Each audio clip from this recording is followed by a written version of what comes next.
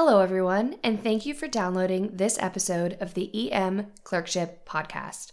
My name is Maddie Watts, and I'm a graduating fourth-year medical student going into emergency medicine. This is the application series where we will be covering everything you need to know about applying and interviewing for emergency medicine residency. If you haven't checked out our first episode covering the 5 do's and don'ts of the personal statement, I recommend you give that a listen first. So what are we going to talk about today?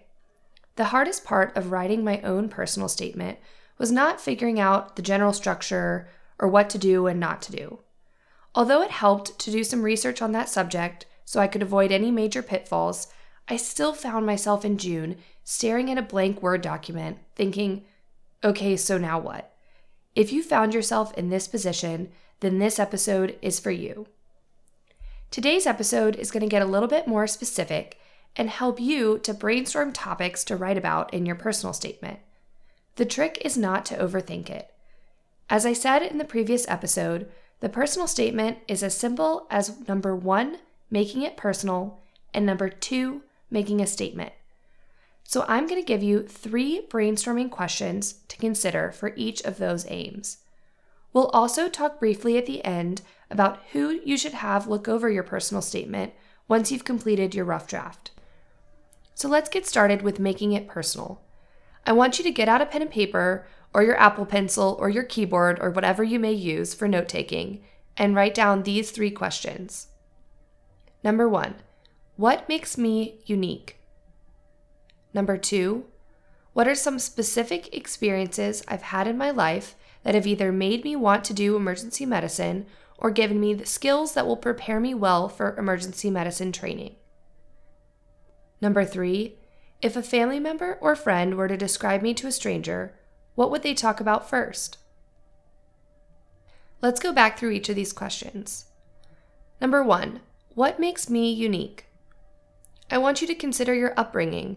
Maybe you're from a multicultural family, or grew up in a rural area, or spent time as a caregiver for a family member who was ill when you were younger. All of these things in your upbringing can influence who you want to be in the future and may be important to include in your personal statement. Think about experiences you've had prior to med school. Think about the jobs you've had. Maybe you had an entirely different career. Perhaps you had a longitudinal volunteering experience that was really important to you, or maybe you were a college athlete. All of these experiences prior to med school can also develop your skill set and make you a great candidate for residency. Think about your interests, and they don't have to be the emergency medicine stereotypes of hiking, rock climbing, or mountain biking. It can be anything from cooking with items from your garden, to getting your yoga teacher certification, to writing short stories or listening to history podcasts. Any of the things that make you you are important. Think about skills you have. Perhaps you speak another language, or are proficient in coding, or have had a lot of experience with scientific writing. All of these things can make you an attractive candidate to residencies and are important to highlight in your personal statement. Finally, think about niches in emergency medicine. Perhaps you have a lot of EMS experience, global health experience, or experience teaching and TAing and you're interested in academics. Next question, what are some specific experiences I've had in my life that have either made me want to do emergency medicine or given me the skills that will prepare me well for emergency medicine training? Here's where you can dive a little bit deeper on some of the topics that you may have brainstormed from the first question. Perhaps you played sports in college and you were a team captain. You could talk about how that experience gave you leadership skills and helped you to be good at working in a team, all of which are important for emergency medicine training. Perhaps you worked at a refugee clinic or a homeless shelter for a long period of time, and that made you really passionate about providing care to those that otherwise have limited access. That's a great thing to talk about, as the emergency department is somewhere that sees all patients from all backgrounds. Finally, perhaps you were an EMT before school and always wondered what happened to the patient after you dropped them off at the hospital. Perhaps that inspired you to apply to medical school, and that's something that you could talk about in your personal statement. Lastly, I want you to think about if a family member or friend were to describe you to a stranger, what would they talk about first? And if you're stumped on this question, here's a hint. Ask them. Ask your family and friends what makes you unique, what makes you special, what they're proud of you for.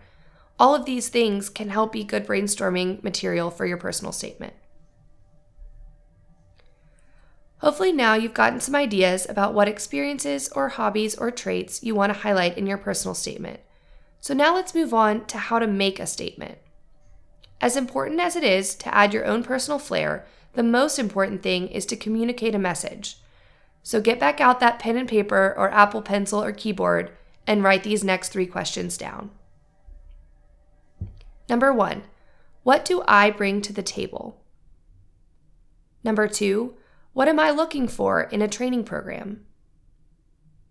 Number 3, where do I see myself in 5 to 10 years? Okay, now we're going to go back through those.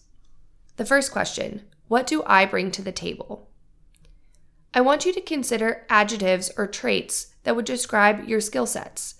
Examples could be, I'm a hard worker, I'm a team player, I'm intellectually curious, or I'm empathetic and non-judgmental when interacting with patients. Brainstorm some ideas and think of the top 3 things that you think describes you.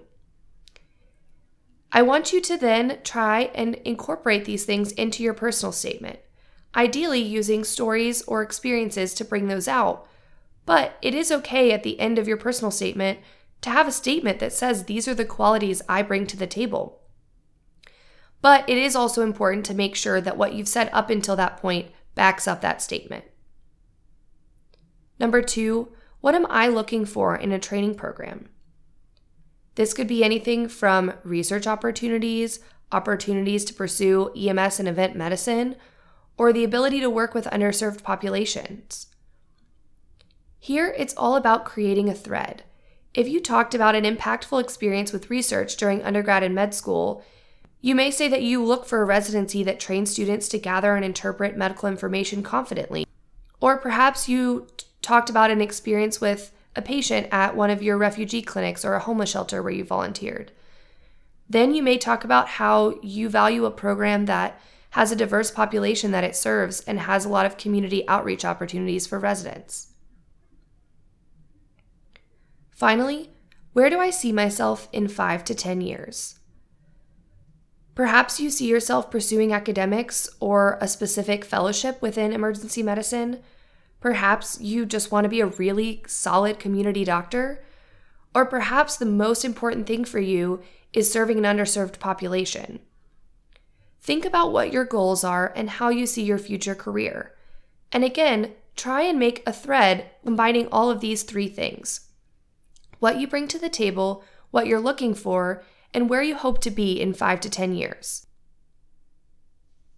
Let's pause and review. Writing a good personal statement is as simple as number 1, making it personal, and number 2, making a statement.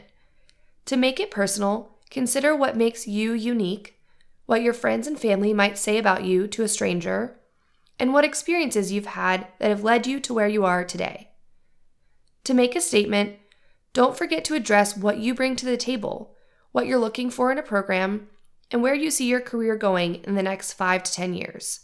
The strongest personal statements will thread all of this information together into a cohesive narrative about the person you have been before, are today, and want to be in the future. Hopefully, this has given you enough fodder to write a good draft of your personal statement. Once you have a draft and you've edited it yourself, there's 3 people that should look it over.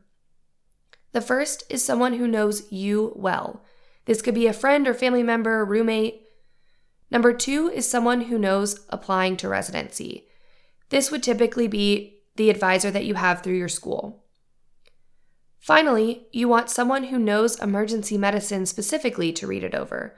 This could be a mentor, someone you've worked with on one of your acting internships, anyone in the field that can give you some insight on specifically how this would work in an emergency medicine setting. My final word of advice is to take all advice with a grain of salt. At the end of the day, this is your personal statement, so it should reflect you and your ideas more than anyone else's. That's everything I have for you guys today. If you're still stumped, I encourage you to take a look at the personal statement library that's linked in the show notes. Read a few to see what angles other people have taken, and it may inspire you to write your own draft. Secondly, stay tuned for next month. We'll be publishing our next episode in the series covering the ERAS application. Until then, keep working hard, keep studying, and be sure to enjoy your shift.